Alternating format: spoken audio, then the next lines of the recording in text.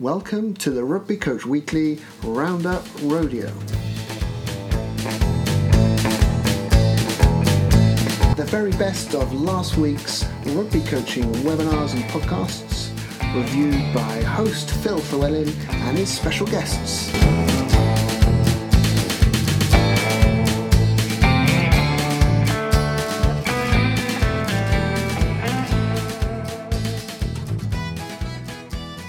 Howdy and welcome to the Rugby Coach Weekly Roundup Rodeo. I'm your host, Phil Llewellyn. It's a pleasure to have you with us as we explore the world of sports coaching and rugby. I'm delighted to have the three coaches join me this week. So gents, if you'd like to introduce yourselves, where you're from and your current role. Thanks, Phil. So my name's Dan Milton. I'm a Senior Lecturer in Sports Coaching and Physical Education and Director of Rugby at Cardiff Met University. Yeah, my name's Darren Fern. I'm the Director of Rugby at Newcastle University and current England students head coach. Thanks for having me on, Phil. My name is Will Garnett, based in the East Midlands, and I'm the backs coach at the University of Nottingham. Awesome, gents. Really appreciate you coming on. Very excited to see what you bring to the table. Just a quick reminder for those listening, check out the blurb for all the links to the content that the guys discuss. And we're going to come to Danny first. So, Danny, what content were you looking at this week? Yeah, so I recently had a some sort of coach learning where we were talking about a book called The Power of Moments, which is by Chip and Dan Heath. And it was presented to us, and it just really sort of struck a chord for me. I'm at the end of sort of a 35-year PhD around sort of motivational climate and sports psychology. I was hoping it was going to take a little bit less than 35 years, but that doesn't seem to be the case. And a lot of the stuff we've been doing has been looking at empowering and disempowering behaviors and how you can try to create a motivational climate and the sorts of things you can do in your coaching environments to sort of really build that really positive motivation and get some really good outcomes on the players and the staff in your environment. And I've absolutely loved that. But one of the hard things has been trying to come up with strategies to give to coaches, to give to teachers in their environments to actually use with these theoretical concepts, sort of try to apply it in practice. And I think what I loved about the idea of this sort of power of moments is it's this idea of we have these real special memories that happen, and we could probably all of us think of moments, special things that have happened to us across our career, across our coaching, across our experiences within rugby. And yet they're not something that we, when we're in charge of environments, actually plan for. Sometimes they just emerge. The nice thing about this is actually sort of trying to take control of these moments and within your environments, trying to think about how you can create these meaningful moments that stand out, you know, how you can build these connections with your players, your staff, the behaviors you want as a result of these moments, the actual impact that these sort of moments can have within the environment. And you can really come back to what the purpose of those moments were. And the book's sort of just a really interesting take on that. They use a lot of examples from business. They use a lot of examples from education. And for me, I thought it was a really nice way to start to get this idea that we don't just, these things don't just happen. We can actually be in control, and we can be a real sort of powerful part of how we create them in our environments. You know, at Cardiff Met, we're really lucky. I've got loads of really good people who want to try and help. And so I was starting to sort of reflect on how we at Cardiff Met might have done this, where maybe not deliberately, and then now start to think about perhaps now, especially when you think of COVID-19 and the year we're going to have ahead of us, you've got all these rugby students coming to us now for this rugby experience. Perhaps it's not going to look like it used to, or look like we hoped it would. So perhaps this could be one of the strategies we use to really try to improve the motivational climate by creating those sort of special moments for people. That's really interesting. How do you make that genuine? So from your experience, either reading the book or the stuff you've tried to implement so far, because is there a danger with those types of things that they feel a little bit forced? And my initial would just jump to that kind of balance between creating something that the group or the collective then embrace themselves, but without that becoming a little bit too manufactured? Phil, I think that's a great question, Phil. And one of the things that I think has come through certainly my PhD, but also the book, is if we don't have this level of authenticity and we don't sort of look at it authentically, then yeah, you are going to come across like it's manufactured, like it's created. So I think when you sit down to actually plan or start to think about these things, the authenticity of your message and why you're trying to do it become really important.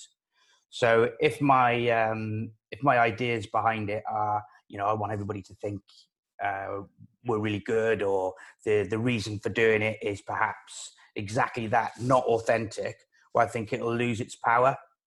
Whereas I think if you're sitting down here and we're going, right, the message behind this is we want people to have the best rugby experience, or we want to drive the academic standards at Cardiff Met, because that's not something that's been at the forefront perhaps in years gone by. So how can we do things that create opportunities, create moments that will be long lasting? I think it's the authenticity behind the message becomes really important. So would it effectively be construct the opportunity and the moment will almost take care of itself? Is that how you'd set it up? Yeah, so I was trying to think back, had this happened before in the environment without us planning it, if that makes sense, or perhaps we planned it but didn't realise the impact of it. And I was thinking back to pre-season, what we've always done on the first day of pre-season, and Amber, our team manager, is fantastic. She's got all these creative ideas. She brings so much sort of to the environment. And she sort of helped plan this arrival day where the third years and the second years basically look after the first years. The traditional thing in universities is the first years get picked on, don't they? And we wanted to try and flip the mindset around that and really try to create a really welcoming environment so that actually their first day was something that was really special. So they come in and they're already pre-put into groups. Down the road from us is a lake. They have to row around the lake, and across the lake there's a little envelope with a load of tasks. And in those tasks, they had to go to a charity shop and get somebody dressed up in charity shop gear. They had to meet another group to go and play a game of touch rugby. They had to make up a dance. They had to do those sorts of things. And while it was created, the fact that as soon as they arrived, the first thing that those first years had was being welcomed into the environment by our second and third years, actually created a long-lasting memory. And again, I felt there was authenticity behind the message that meant it became really, really good. So the thing for me is interesting is, can we create that again? And if we can, what does it look like? Does it have to be the same? Does it have to be different? But to still get those same outcomes without it feeling exactly like you said, that it's sort of constructed and you lose that meaningfulness. So in effect, so I guess in terms of when we talk about constructing that is almost a scaffolding piece, isn't it? So it's a framework. I think the clarity in my head there from what you've explained is we're creating the opportunity for social connection or for something to emerge, but we're not kind of forcing a message, because I've definitely seen that done where it's you're almost planning for an outcome. Whereas I guess if you set something up, what you're hoping for is, well, that every single one of those, first years that turned up will have a different experience within their own little groups. And that's something we're not in control of, but you would hope that then becomes just their experience having emerged from what was constructed. So yeah, that makes a lot of sense. Nice. I think the point that you make there, Phil, is a really interesting. One is, like you always see in rugby environments at the moment, culture, values, behaviours, and that's like the buzzword, and everybody loves that. We've all got to have a really good culture. We've all got to have this. Everybody's got to do, subscribe to our values, and we'll become that best. And then, that's really contextual, because everybody's coming with a different set of values. And what if I put 3 things up that they've all got to do, and if they don't do it, then they're out? It's a really interesting one for me. And so again, I think it's trying to get to that sort of shared understanding, that common understanding, and actually get people to want to contribute into the environment again, rather than anything that becomes forced or labelled on people. Yeah, no, 100%. That's massive, I think. Will, Daz, any questions from you guys?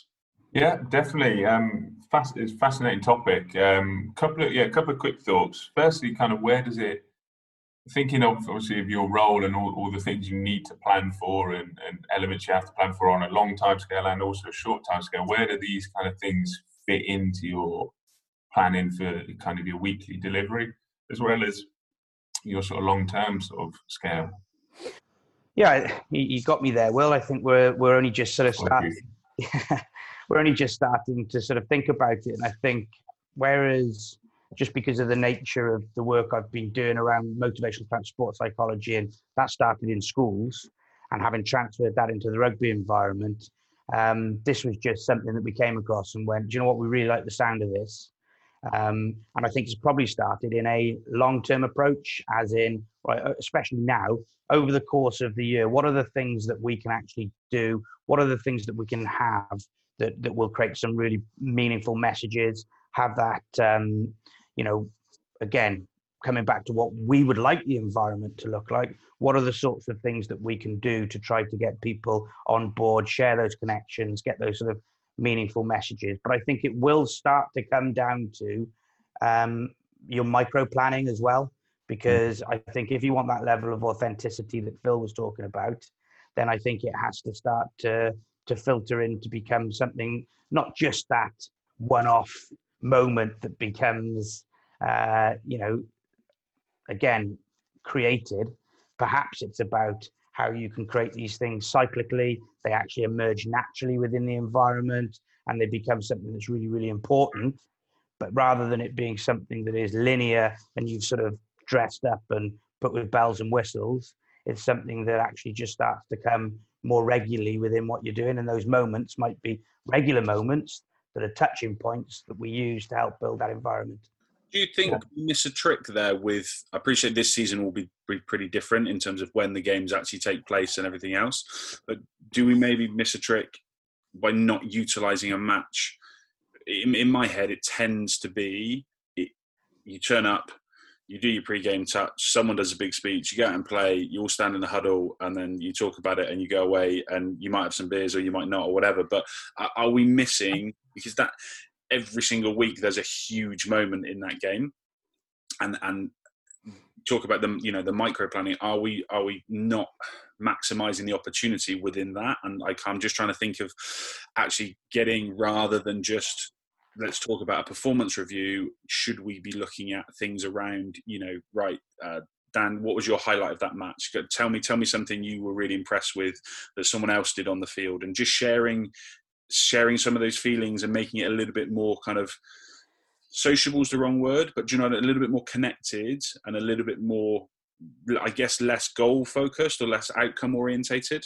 Well, I think what's interesting is we're all university environments, so I sometimes think we lose the actually what a rugby club's about. And so for me, it's trying to create things that were really good, maybe 30 pints after a game, perhaps not what we want to bring into the, England students, the Buck Super, all those sorts of things. But certainly those sort of social connections after the game, the things that we're doing, we play National League teams on a Saturday. And the one thing that we've noticed over the last sort of few years is we're not really a rugby club. So we've tried to create things after games or before games that allow us to do it. So now we have a match day sponsor on a Saturday, and the match day sponsor describes who the man of the match is, why they've given that man of the match. And it's not so much the take a photo of it, stick it on Twitter. It's actually the meaningful part for really valuing the sponsor for what they're doing and giving them an opportunity to describe what they've seen to the players to sort of generate that sort of connection. And I think for us, it is, we're really fortunate in that university field where, I'm not saying winning and losing is important for all of us, but we're actually not probably judged by our win-loss ratio like a professional environment is. We can actually really try to drive our judgment by how we're perceived, that the players that leave us, the grades they get, the things that wider piece, I think is a really exciting part of what the three of us are involved in, four of us have been involved in. So I think it's about trying to do those sorts of things and do them really, really well. And I think that gives us a real point of difference. Yeah, I'd agree with that 100%. Daz, how would that look for you within an England students environment? So I'm thinking it's unique in itself, and does it offer, because of that uniqueness, maybe a bigger opportunity for some of those moments to just be, I'm thinking kind of shirt presentation, like first cap, all that type of stuff. That's not the norm. It's not the run of the mill. So do you think an environment like that just maybe has naturally more moments? Yeah, for the reasons you've just said, definitely. What I would say though, from taking from what Danny's just said there, it's being more aware of it would be a good thing, because again, without losing the authenticity of it, planning stuff around that and maybe speaking to people that have been there in the past and actually being aware of how them people have felt and how that does it for a full programme with the students, getting their shirts. So this year it was Phil de Glanville. They'll look back at that in a long time and probably they won't appreciate maybe at the time, some of them, how important that was, or how Eddie Jones, I think, did it 2 years ago. I think it was 2 years ago. That's a massive deal. Now, some of them lads who have graduated are probably looking at that thinking, what a moment that was. So yeah, so planning them moments is huge. In an England students environment, we probably played on that a bit more this year, last season, going into France. It's a massive thing, and from someone that was in the university game as a player as well as a coach, I could appreciate that and I could reflect on that as a personal point of view. So it was making sure the moments were there and it had that impact. So you're representing England here, you're representing England students. What's that? Your parents, your family who are going to come and watch, because the crowd was full of parents. It was full of people those coaches there who had been there since day dot with some of these players. It's a big moment, and I think we got more out of the lads because of that, because it was a big moment for the families, it was a big moment for the clubs, it was a big moment for the universities, to a degree where we had the lads before the game had a team photo with their university strips on. That was suggested by the management and the coaching team. And that was it. To me, that was a really good suggestion, because it's more than just turning out on a Friday night or a Sunday afternoon for England students. You're representing much more than that. Now that sounds a bit cliche, but it's the reality. So going back to that, yes, it's massive. It's a big part with England students. It's probably easier to do, but you can't take away what it actually has for it, because it's massive.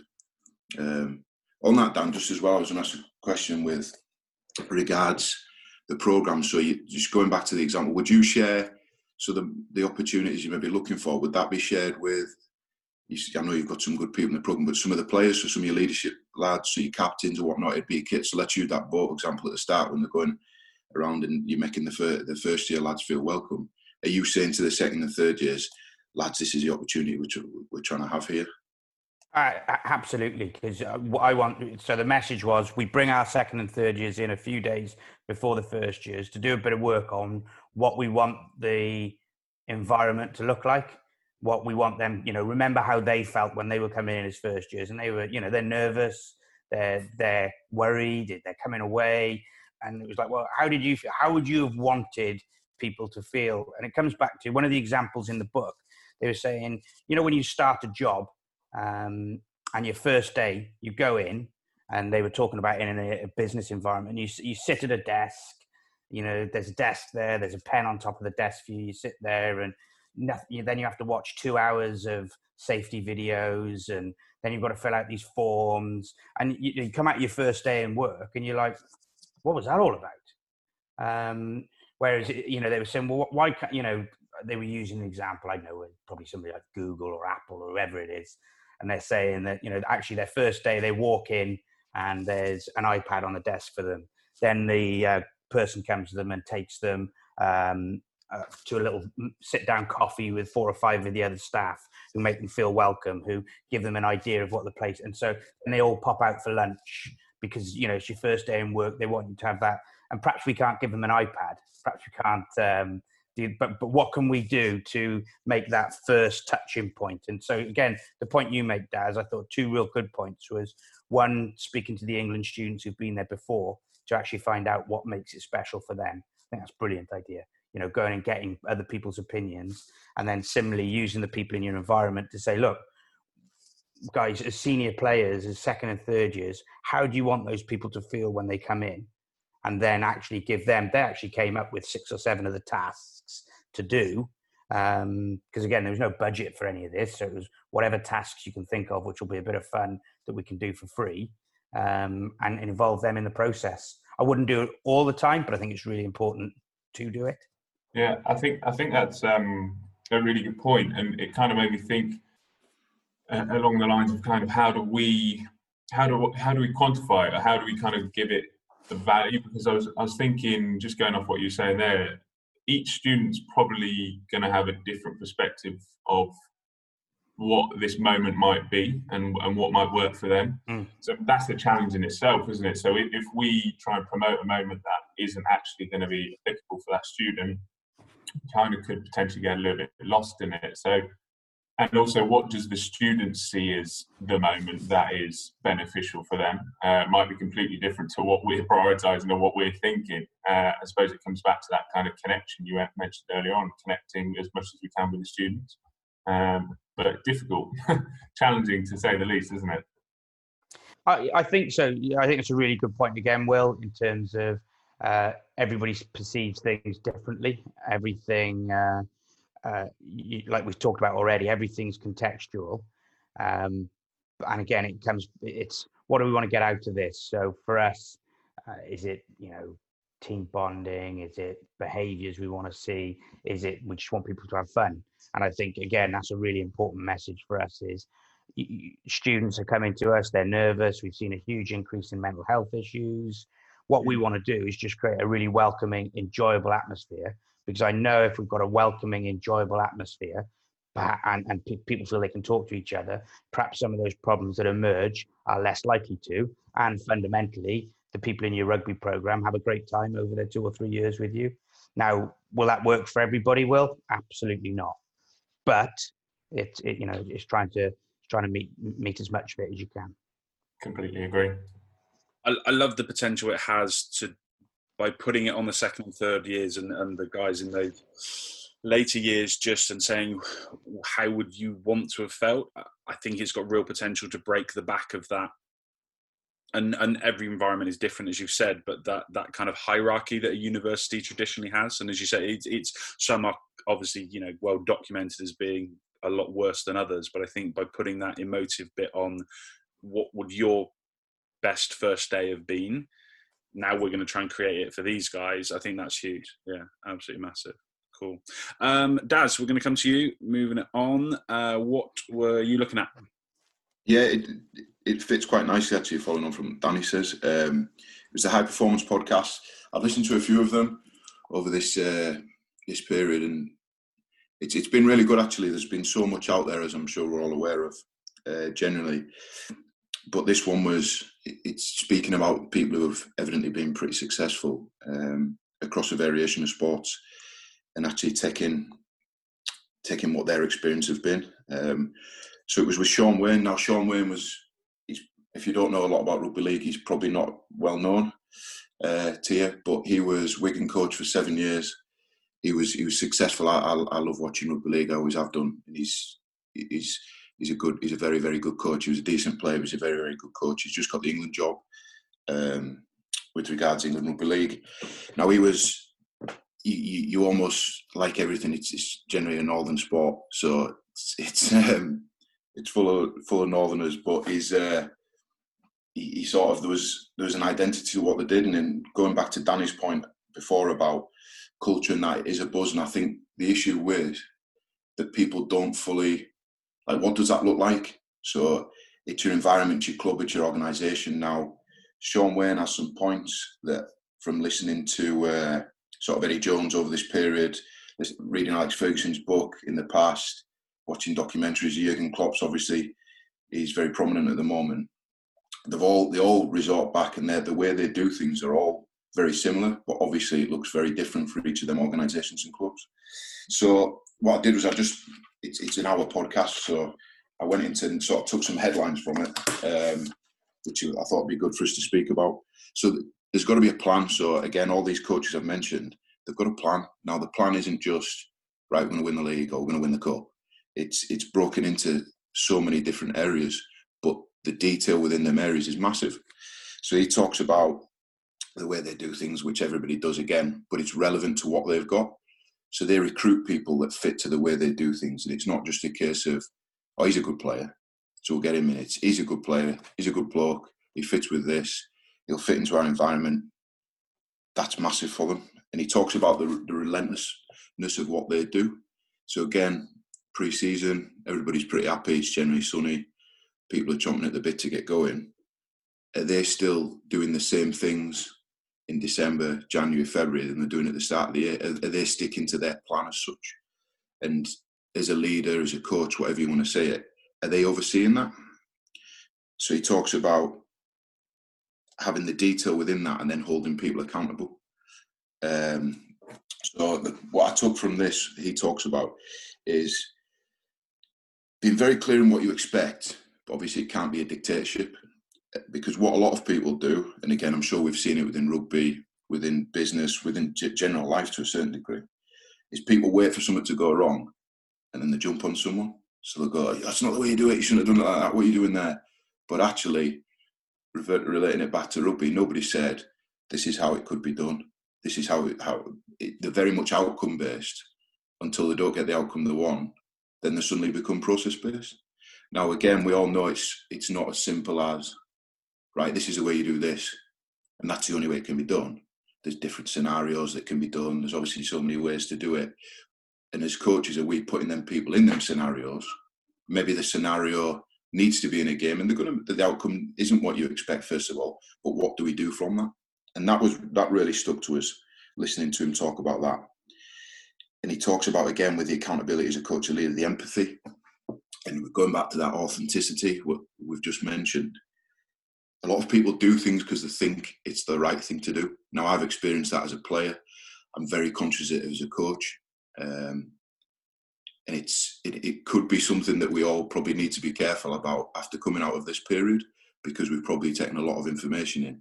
But how can we relate it to what we're doing and not just do it because we think it's the right thing to do? Because let's be honest, people are daft generally, and they'll pick on it straight away.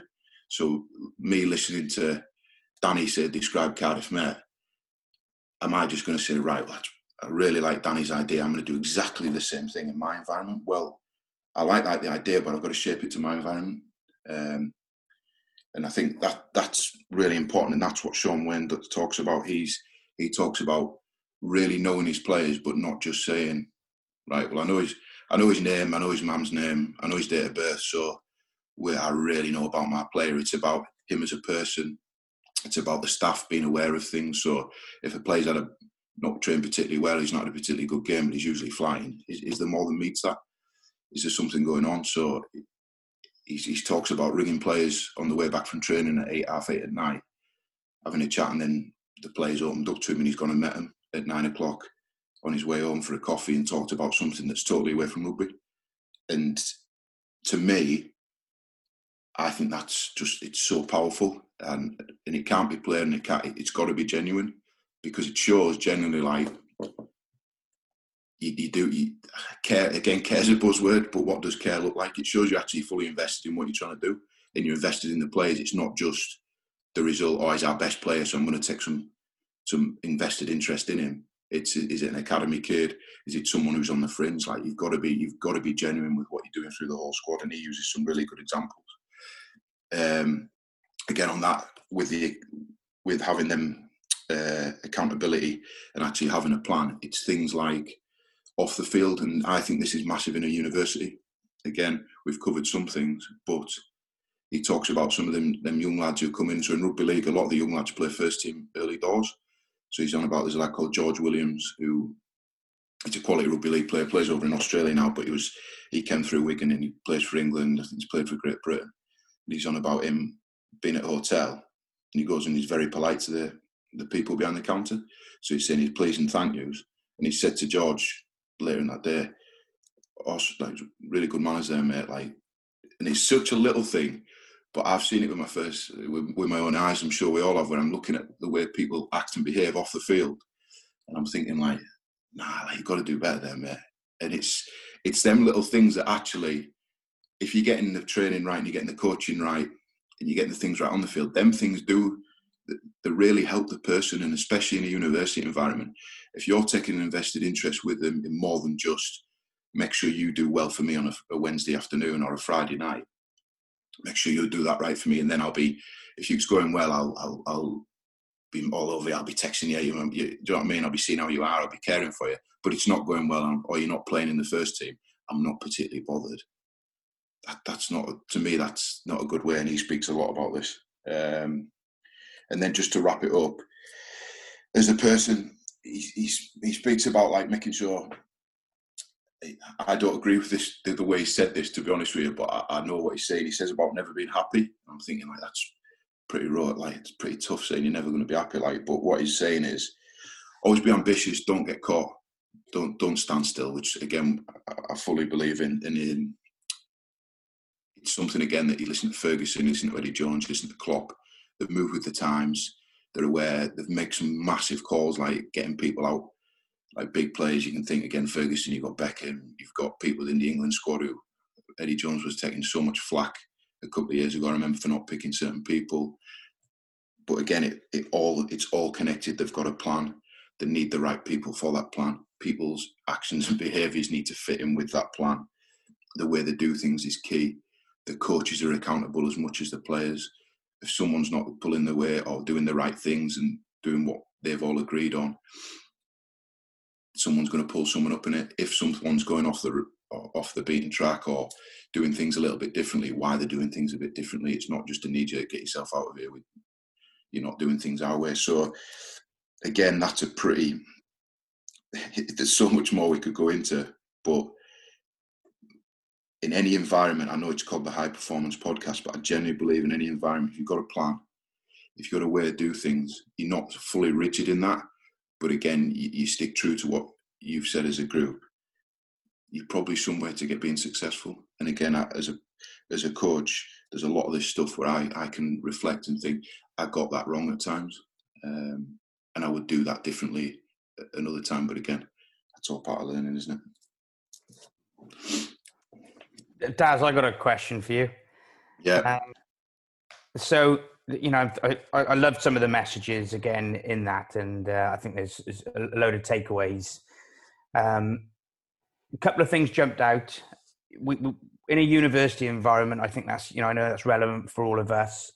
You don't necessarily get to recruit your players like a Jurgen Klopp does. So, how does that impact? Because you can't necessarily recruit the type of person that you want, and you've started to talk about it. What have been some of the things that you've done then to try to get people, without having this sort of buzzword of culture? How have you tried to get people's behaviours to change? What are the sorts of strategies that you've used in order to get people to try to be like you want them to be in your environment? And then sort of secondly, this idea, and I've found it so much harder. When I had Chris Davey as director of rugby, I could always be the person who put the arm around the shoulder and have some of those conversations. Now Chris has gone, all of a sudden people perceive me differently, and I've gone from, you know, I've now got 250 players. How do you have those time for those personal conversations? Because what I've noticed is if I have them with this person gets, well, why is he not speaking to me? And then this person, and all of a sudden now I got 250 phone calls to have in a night. My wife's going mad.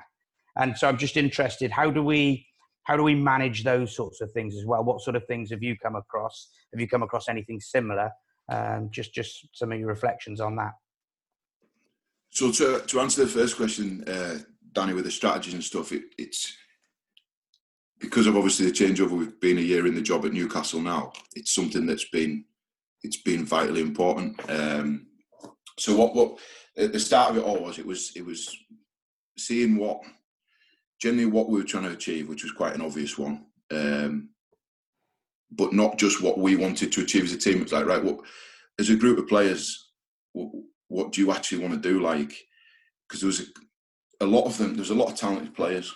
Now there was quite a, how do you word it? There was it wasn't cool. It was almost not cool to have aspirations. So it wasn't cool to say, oh, I want to go and try and get a professional rugby contract. It was easy to say, like, oh, we're not going to get one. We can't do it. So it was a case of, right, what's going to be our drive? What's going to be our driving factor as a team and players? And how can myself as a director of rugby and a group of coaches make that be something that drives you forward?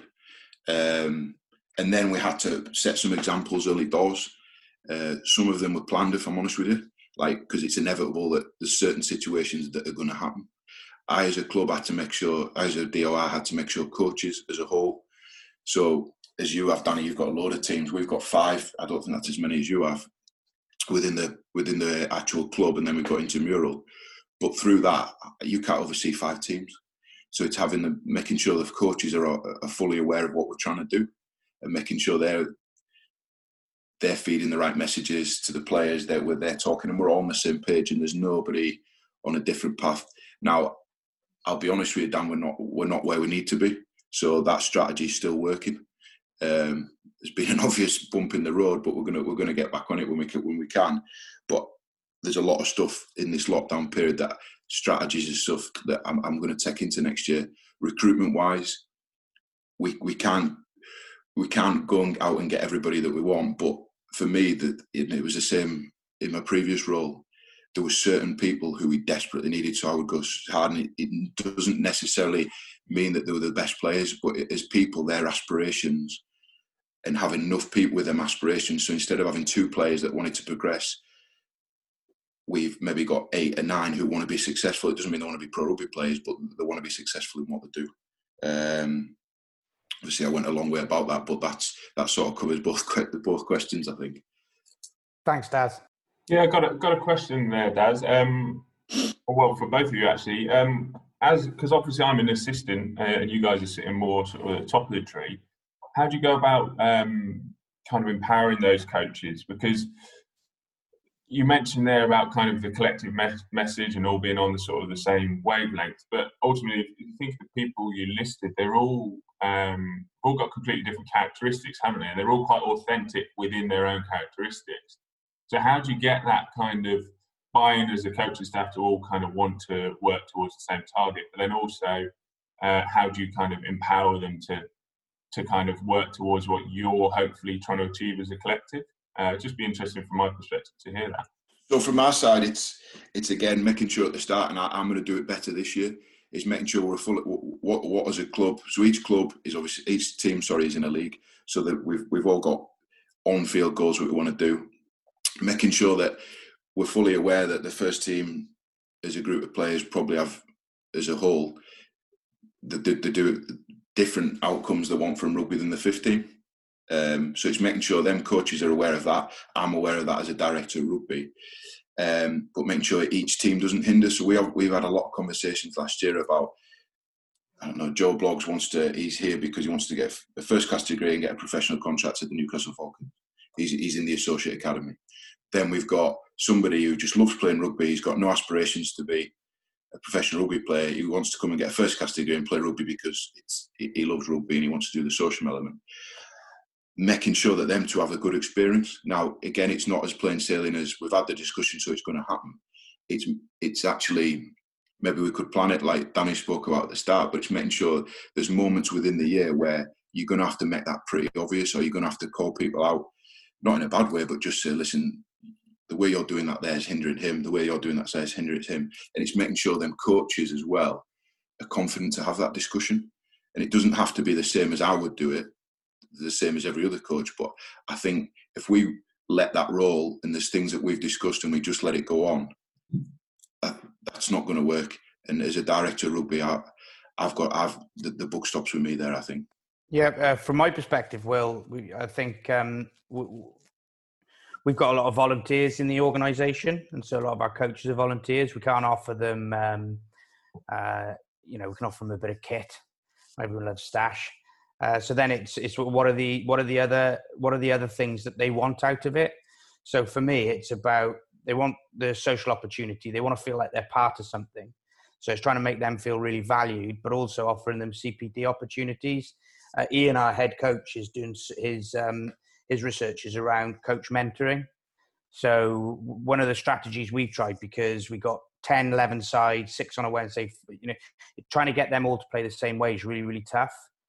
But one of the criticisms always faced with us as a group is, well, when you move from this environment to that environment, it's different. There's different shapes, there's different starters, there's different this. So we've been trying to bring a lot more alignment to it and involve everybody in it. So even over lockdown, we decided to watch. So we picked a Super Rugby weekend, attached an element of our game plan to it, put up our slides about how we coach, what we want it to look like, and then the coaching group went away and say it was attack shape. The coaches pulled out some clips, put them on the Zoom, and we had a chat around them to try to get that alignment in our coaching so that everybody was doing the same thing. Because I suppose within the environment, all the coaches want to develop, they want to get better, and they want to have that opportunity to feel like they're really part of something. So quite often then on a Wednesday night after our BSR game, all the coaches will go for a pint and a curry after the Bucks Super Rugby game, and we'll chat about selection, who played well in the fifths, who played well in the fourth. So hopefully it's creating that message that whichever team you're coaching or whichever team you're with that day, we want to know who's been playing well, who should be moving, where they should be moving. And if the coaches feel like that, that message will get filtered to the players, that the players know we're actually talking about not just the Bucks Super Rugby group, we're talking about the wider group. So I think those sorts of things we try to do can help. Yeah, completely agree. The only thing I'd sort of chuck in there maybe to challenge would be kind of using those individual characteristics as well as a sort of a balancing mechanism within the team you're working with, as in a team of coaching staff. So that's what we're all quite lucky. We all work with multiple teams, don't we? So we have different characteristics, different coaches who will go about things in very different ways. And I sometimes think if the sort of people at the top can kind of use those strengths and those assets a little bit more, rather than trying to kind of cajole everyone into one sort of singular direction at all times, I do think that's important. But I think we've got to also be able to kind of let those characteristics be free, which links back to kind of the authenticity, doesn't it? It allows us to do what works for us and not kind of be forced or pigeonholed into a certain way of delivering. But yeah, it's a complex, it must be complex for you guys, that's for sure. I think Darren hit the nail on the head. We get these things right, we get these things wrong. I certainly know, again, being, a few years into it, when I first started, I would have always wanted to try to have control over everything, because I'm like, I want it done to this standard, I want it done my way. I think hopefully it comes with experience, and you get more good people around you, you feel more confident, you feel more comfortable, and actually understand the importance of why it's really, really important to share those responsibilities and actually bring in that new knowledge, Will, from other people, which will actually help develop your environment. But, it's hard. Everybody knows what you're meant to do. Actually doing it can actually be quite hard. Yeah, I would, Will, on that point that Danny said, I'm exactly the same, and it's something I'm very conscious of. It's that ability to delegate, and the reality is a lot of the coaches, you trust them, you fully trust them. It's not that you don't trust them, it's just a case of you care so much and you want it to be a success that you sometimes, again, you do things and you're thinking, like the amount of reflecting that I've done over this period about the last few years and whatnot, it's like, whoa, like I'm in my head, I'm thinking I'm coming out of this, I'm absolutely flying. But I'm sure when we get back into it and things don't go as we particularly planned, there'll be a bit of reflecting going on. But yeah, I'm with Danny on that one. It comes from a place of caring, but yeah, we've got to be better at it. I definitely think there's an element of around emotional intelligence and maybe those softer skills, as you say, Will, but you want to be able to maximise what someone's strengths is, but actually are you fully aware of those? And do we, so best example I've got currently, so starting with Oxford Uni Women in September, but we're using this period for planning, and as I guess everyone else is, and actually just forming that new relationship with a coach. So we literally just came up with some insight questions, wrote some reflections on those and shared them, and then sat down and actually just discussed what those answers were. And some of those questions just around, how can I best support you in being you? And that sounds a little bit pink and fluffy, but actually I will have a perception of that coach and that individual, which may be very different to how they perceive themselves. So it is by having that and just teeing up that conversation, to our mind, it just moves us further down that track.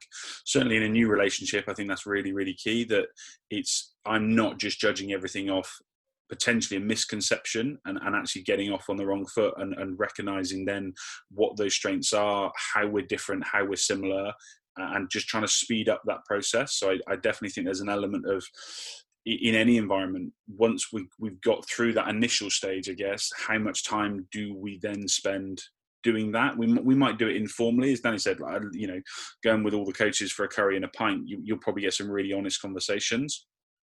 But do they then become process and outcome focused around the environment and the people, rather than the relationship you have with each other? And I think from all of my experience, I think we could definitely spend more time as coaches getting to know the people we work with better, because we've done it in this, we've talked about, we need to know the players and everything else, but actually I would say that's got to apply in exactly the same way, if not maybe even more so, to the staff we work with and the other coaches. And that's not saying that we don't invest in that, but I do think we can end up looking at the players and the group that way, maybe more so than ourselves, and we kind of just presume it's there and that it works. So yeah, as the guy said, it's very challenging for sure. Cool. We are going to shift it on. So we'll come to you, and what was your engagement this week? So following on from probably one of the most talked about sports series of kind of recent times, called The Last Dance, I went and purchased a book called Phil Jackson's 11 Rings. For those of you who don't know, he was the coach of the Bulls and the Lakers, and is arguably the greatest NBA coach of all time. Ultimately, I was kind of intrigued by him as a character, and as well as a coach throughout the series. And I hope the book would kind of dig a little bit deeper into some of his driving factors. And it did just that. It went on to some sort of seriously interesting topics personally. Not limited to, but including kind of mindful leadership, where he breaks down what he refers to as kind of the Jackson 11, which is effectively his key principles and his philosophy. Some of those being kind of bench the ego, let the players discover their own destiny. One I'd really like is the road to freedom is a beautiful system. So all these kind of factors that kind of promote or support his coaching and his delivery. He also talked about his kind of broader life experiences and how those impacted his coaching. Also went into some quite deep topics such as religion, tribal leadership, Zen Buddhism, spirituality, and just kind of a quick anecdote whilst we're on this sort of section. When he listed three things or three aspects of sort of Zen that he sort of said were influential within his coaching. Number one was giving up control. Number two was trusting in the moment, and number three was sort of living with compassion. And I think all of those kind of three things link quite nicely to what we were sort of already discussing as a group, and something we could all probably do a little bit more of. But the element I'd kind of like to dig a little bit deeper into today, and hopefully it will link quite nicely with what we've discussed, is something he describes as the 5 stages of tribal leadership. Bear with me on this one. Sounds a little bit strange, but I'm going to obviously have to read these off. Stage 1 is life sucks, which is a sort of a state of general despair and hostility. Stage 2 is my life sucks. People see themselves as the victims, so quite an individual mindset. Stage 3 is I'm great and you're not, which is all about individual achievement. So winning is personal. I'm sure we can, or we've seen teams, or we've even been part of teams where it looks a little bit like that. Stage 4 is we're great and they are not. So you need a strong foe, you need someone to fight against. And stage 5 is a fantastic stage, which is life's great, which is just a sense of innocent wonder and kind of belief. And trying to bring it sort of full circle back to rugby, he effectively uses these to measure and check for sort of growth and development of his culture. And I know I've said, I think that's probably the 7th or 8th time we've said that the culture word, and it is the most used word of lockdown. But I think now we're getting to the stage where we can kind of get back on the park and get back on the pitch. It was kind of an interesting time to bring it back up. So just going to throw kind of an open question out there. Does our sort of description of culture, or even our delivery of what we call the term culture, need to potentially change? Do we need to kind of step away from the list of values that we mentioned before, the sort of responsibilities, the mission statements, the standards of performance, and see culture more so as, or find a way to measure culture firstly, and then we apply those standards or rules or regulations throughout, so that we can move in kind of a linear scale from one step to the next? I'd just be interested to hear your guys' thoughts on that. So I've been chatting to this guy in America, Mike McDougall, who's done some research on organizational culture, and he's a really interesting bloke. I'll give Phil the link to his most recent article. It's all about how culture is messy, and I suppose what I've been sort of deliberating with, and it sort of resonates with what you're saying, is we went down the line of, the Barcelona way, the Damien Hughes. We'll have 3 behaviors: teamwork, humility, and really focusing on trying to have those sorts of values, and not values, sorry, behaviors, and getting people to think about those. But it's an interesting one, isn't it? Because I've decided that we wanted to make academics important. I've decided that we want to make sure, like Daz said, that people clean up after themselves. We I should say, have decided. And all of a sudden, it's like these behaviours that we're presenting to the players and assuming that everybody wants to do those sorts of things, and perhaps they're not all in that headspace to be able to do it. So where does your first-year player, who's a really talented player but doesn't meet my behaviours, my standards, or our standards as a group, and then what do we do? Do we just kick them out? Do we allow them to learn? Do we allow them? Where does that fit into it? His beliefs might not be ready to match our beliefs. I suppose I'm just really interested in how we grow that and be more comfortable with the messiness of culture, rather than having this, like you say, this values, this mission statement that we almost put upon the players and then expect them to meet all the time. So I haven't really answered your question, Will, but it's something that's really interesting. Yeah, there's a sort of a great quote near the end of this section, which is exactly what you said, Dan. He kind of says it isn't a mechanistic process. His kind of fundamentals, he says, you need to know the game first and foremost, but then you've got to have an open heart, a clear mind, and a deep curiosity about humans. If that doesn't sum up that it is based around humans and it is messy and it's complex. He also goes on to sort of suggest that even with his sort of huge amount of experience, more than probably all of us combined, he doesn't know, and he accepts that. And I think that's part of it, that you've got to be able to kind of accept that it's going to be a challenge and it's going to be different, and it's not going to be kind of a one-size-fits-all, is it, that we can all apply and all hopefully get an answer from. Hence why I suggest, do we need to have kind of a way of measuring where we are now and potentially where we move to, not just a sort of an outcome of a set of values that's what we've got to kind of adhere to. Just from me, Will, on that, I think you're right. It can't be so rigid that you constantly, it's because it is so messy, it can't be so rigid. But I think at the same time, you've got to have something that sort of pulls it slightly together. And I think the key is, so again, as a director of rugby or as a leader within an organisation, it's that empathy, the having actual people skills is the key bit, because you're constant. It can't be a case of, right, this is going to happen in this situation. We talk about on the field, like, there's so many different scenarios. Well, there's so many different scenarios in general life, especially at university, because there's so many external factors, there's so many stakeholders, there's going to be so many things going on. So you've got to be fully aware of that. You've got to have that empathy with it.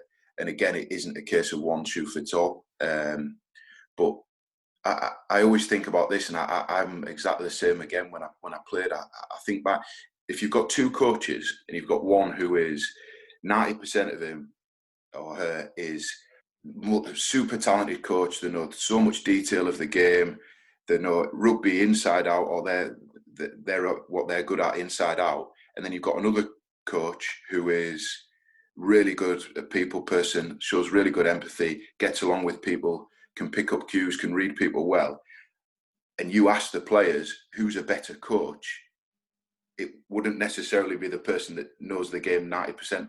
It's generally the people, it's the coach as a people person, and they've had a good experience and they've looked after them, they've cared for them. I genuinely believe that would be the case, and I think it's because they're open to reading people and they've got a lot of empathy. Yeah, completely agree. I think, as you said, Will, it's culture is what you live, and I think maybe the way it's been approached previously in that, okay, well, we'll do that hour and a half meeting where we'll sit down and we'll all discuss it, and then we'll come out with some. It's got to be something I think you quite literally live at every single engagement, every single session. If that's a one-on-one phone call and someone is talking about or exhibiting poor behavior set against what you think that culture is, then you've got to challenge it. If that's about supporting that on a match day and kind of reinforcing those little micro moments almost and doing that type of stuff, and then I think you expand that and go, okay, well, where does that come from? That's about leadership. That's about the example that's set. Go back to Dan's piece at the beginning around the second and third years of setting those examples around the behaviours and the feelings they want to create. And I think within any kind of management hierarchy or kind of hierarchy within an organisation, it ultimately becomes the person at the top of that process. It's their job to then just kind of keep drip feeding that down, I think. But rather than trying to make that a linear process, if you can make that a circle, so it again comes back to then player feedback. If they can hold you accountable to your behaviours, do you know what I mean? You want, rather than that being a straight line of, okay, it's the top level and then down and down and down. Let's try and create a circle from that, so everyone is feeding into everyone else. But yeah, I think you're right in maybe we've gone about it the wrong way, and players are probably really bored now of the classic pre-season, we're going to do culture and behaviour chat. I think we've got to be way more creative in finding better ways to do that I think maybe be even more subtle about it. I don't think it needs to be as explicit as it is. I think recognising where your culture is currently, and that's going to change in a university environment. We know that's going to change. You may have a really task orientated group that aren't particularly great as a team, so maybe you need to do some stuff that supports them understanding each other better. It might be the other way around, but when that new group of players comes in and you see the classic from a performance perspective, you get promoted with a group of third years and then they all leave, and suddenly you've got a really young, inexperienced squad that are trying to survive in the league above and are getting absolutely smashed. And suddenly all those things have an impact, and the personalities within that are going to have a huge impact. So I think it's something that is always going to be evolving. But I think, going back to Dan's point, you've got to have something at the core of that. Like, it can't be wishy-washy. There's got to be clarity on Cardiff Met, Newcastle, Nottingham, Oxford, wherever that will exist for another 1,000 years or whatever. There's going to be a core at the middle of that is what that club is about, what that organisation is about. But then you can branch off and be quite flexible, I think, within, whilst we're keeping that core, understanding actually the dynamic of the coaches and the individuals you've got within that. Yeah, completely agree. And I think the bit that kind of struck a chord to me there is, and the bit that we often miss, is the kind of recognising where we currently are and recognising how we move forward. And then I think that comes back towards us, doesn't it? When we can use our skills as kind of ways to lever and change and move step by step or move forward. And then, like you said, you might seek a little bit more feedback and you change and you shift and you move forward again. But yeah, we've got to have kind of a connected message or something that draws us all together in the first instance. But then I also think we've just got to have a way of kind of measuring that growth and that development when we're doing it, and whatever that system might be that works for you, but just a way of checking we're moving forward, and that we're not necessarily moving forward straight towards our end goal and we've achieved it, but we're moving forward a step at a time and we're slowly evaluating it and sort of checking it before we move forward every time. This is an open question, but again, Will, to you first though, is there anything that you sort of, from reading that, looked at and reflected on and thought, or a way of actually measuring it? So again, it could be, I don't know, it has to refer to something, doesn't it? So maybe it's the principles of what you're going to play, how you're going to play the game of rugby. Does then your environment, does your culture, are you measuring something that's relevant to the principles and the culture and the environment? Do you see what I mean? That's an open question to everybody. Is there anything you've specifically thought of a way of measuring it? No, it's a great question. I think sort of going back to something I sort of suggested earlier on is particularly at this level or that elite level, they're all the coaches are very different characteristics. So Phil Jackson brings his characteristics towards that team, doesn't he? And I think at that level, that would be the way it would work. So it is based around potentially the coach's characteristics, choices, values. I think at our level, I think the take home for me would be, like we sort of mentioned early on, we've got to recognise where we are and recognise where that student group is, and then hopefully get information from the student group. That would be probably my way of going about it. Measuring it, I don't feel like I've got an answer for yet. But since reading the book, it's something I've kind of toyed around in my head that we potentially just need a different approach, or I need a different approach to it, and a way of kind of checking that we're seeing improvement or seeing growth.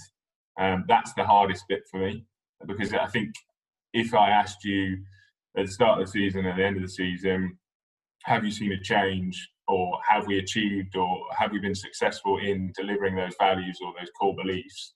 Sometimes I think they get lost throughout the season. Height of the season when we're stuck in January, February, and we just want to get home because it's cold, wet, and we've got game after game after game. I think it gets a little bit lost. So a way of keeping it present would be something I would try and look for in the future, I guess. I think there's a point in there about why we would measure. And I think ultimately a measurement gives us a place to then have a conversation from. We know, it's not data. It's going to be hugely subjective. My thought would be you build it into a player's IDP. So if you're talking to them about their skill set and about, how they're developing and everything else, if you've got your 3 behaviors or your 3 pieces of core, the alignment, whatever you want to call it, actually, my question might be, how well are you currently aligned to those? How effectively do you live those behaviors on a daily or weekly basis? And just trying to tee up some good questions that are actually going to elicit a response from a player when they go, yeah, I think I am. Great. Okay. How can we make those better?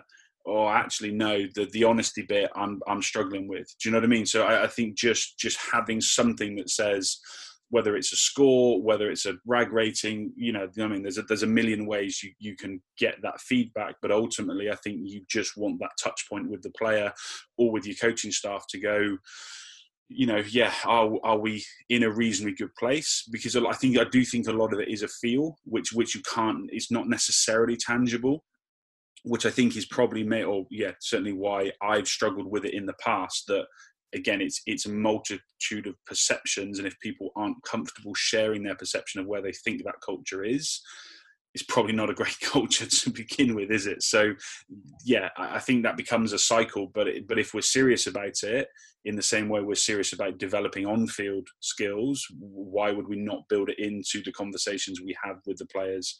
And maybe we do, but it's just not explicit. Yeah, I think it's a really interesting one. I think, we use the term measure, and it's interesting what we think of by the use of that word. For me, it would be having multiple methods of collecting that feedback. So I think it's having a range of different types of data that you collect to inform it in the best way. So, having a questionnaire where they rank it out of, or actually speaking to people is really important. But then it's the number of times that you collect the feedback and how you act on it. So from my perspective, I think after the first couple of years of doing things, what we used to do was we were doing something at the end of the season and collecting loads of data from the students. And it's brilliant. It's really, really good. Look at all this feedback. There's some really good stuff in there. There's some stuff that and then all of a sudden I presented this to somebody and they were like, why are you collecting it at the end of the season? So we've measured them and we've measured them at the end of the season when it's actually too late to actually impact on that. So for me, it's when you're designing your measures, designing how you want to assess it, It's making sure that there are regular touch points that you're creating. There's the different forms of methods, and it's then evidencing how you're acting on that feedback is really, really important. There's nothing worse for players than collecting, or coaches or people in your environment, is collecting feedback, collecting information off people, and then not doing anything with it. I think if anything, that actually can really demotivate people, because they're like, oh, you wanted us to give you feedback and you're not doing anything with it. So that would be only my stuff on it. Yeah, nailed that. I couldn't agree more, Dan. Really positive. Guys, I'm slightly conscious of time, but I think we've covered some awesome stuff there. So we'll just do a quick roundup on what your suggestions are for future content that people might like to engage with. So Daz, we'll come to you first. What did you pick up that other people might fancy a look at? Yeah, there's some. It's on a psychology front. It's Dan Abrahams. I think actually someone's mentioned it on your podcast before. It's really good. It's something I probably didn't look at before. Having a bit more time to look at it. It's really good. It gets you thinking. Again, it's a podcast, so it's easy to do. There's actually something just come out this week as well. Going away from that, it's a Nicholas Anelka film on Netflix. So again, it's really good because he's quite a unique character. And he talks about his experience within football. Obviously, he's played for a lot of high-profile teams, but a lot of the big managers talk about how he didn't sort of reach his potential. It's a really good story, so that's worth. So I'd say them two bits of content are definitely something moving forward. Great stuff. Thank you, Dan. What are you saying? Again, 2 bits from me. One, it might have already been mentioned, but I've loved The Test on Amazon Prime. It's about Justin Langer and the Aussie cricket team, and it all talks about how after the cheating incident, he's reframed the culture of the Aussie cricketers, and I think that's a really good watch. Even if you don't like cricket, it's a really good watch. And the other one, I really struggle with giving people feedback and having honest conversations with people and trying to drive those sorts of things. So I really enjoyed Radical Candor by Kim Scott. And it's just all about how if you don't have these conversations and how you can create those, you're actually doing people a disservice by not giving those sorts of honest conversations with people. Awesome. That Radical Candor, is that a book or a podcast? Or it could be both. So it's a book, but there's podcasts, there's YouTube stuff on it. I'll forward you the links. Beautiful, great stuff. Thank you. And Will, what about you? Over at Inspiring Coaching, I think in about 5 days' time, they've got a webinar with Brian Ashton. Not entirely, I think the sort of title is The Never-Ending Journey of Becoming a Coach. So being interested to hear his perspective, that's for sure. Great stuff. Love that. Only one from me, and I'd be interested if you guys have listened to it. So it's called 13 Minutes to the Moon. So originally it was celebrating the anniversary of Apollo 11 and landing on the moon, and they basically went through the last 13 minutes of that journey and just how much information and things NASA were processing. They've done season 2, which is Apollo 13. And if anything, I definitely recommend you listen to both. But the second one, just about how you deal with failure, how you deal with issues, how you have processes, how you overcome that.